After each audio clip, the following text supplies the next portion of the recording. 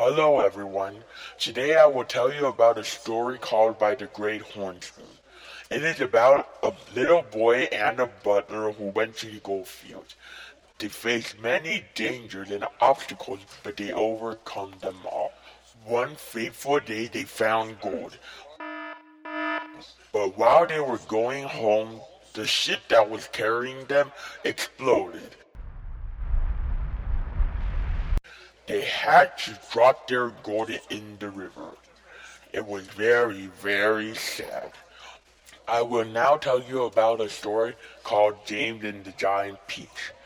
It's about a boy whose parents got killed by a rhino, and then he had to live with his horrible, horrible aunt. One day, a wizard gave him magic beans. He said if you pour it in water and drink it, your life will be so much better. But while he was trying to get it in water, he tripped over a rock. The seed went inside a tree and some bugs. The tree grew a giant peach and the bugs went in there. The bugs were like humans and the boy went in the peach.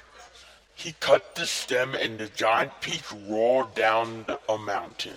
They rolled all the way into the Atlantic Ocean. They had many adventures. At their final stop, they landed on the Empire State Building. Wow, I know.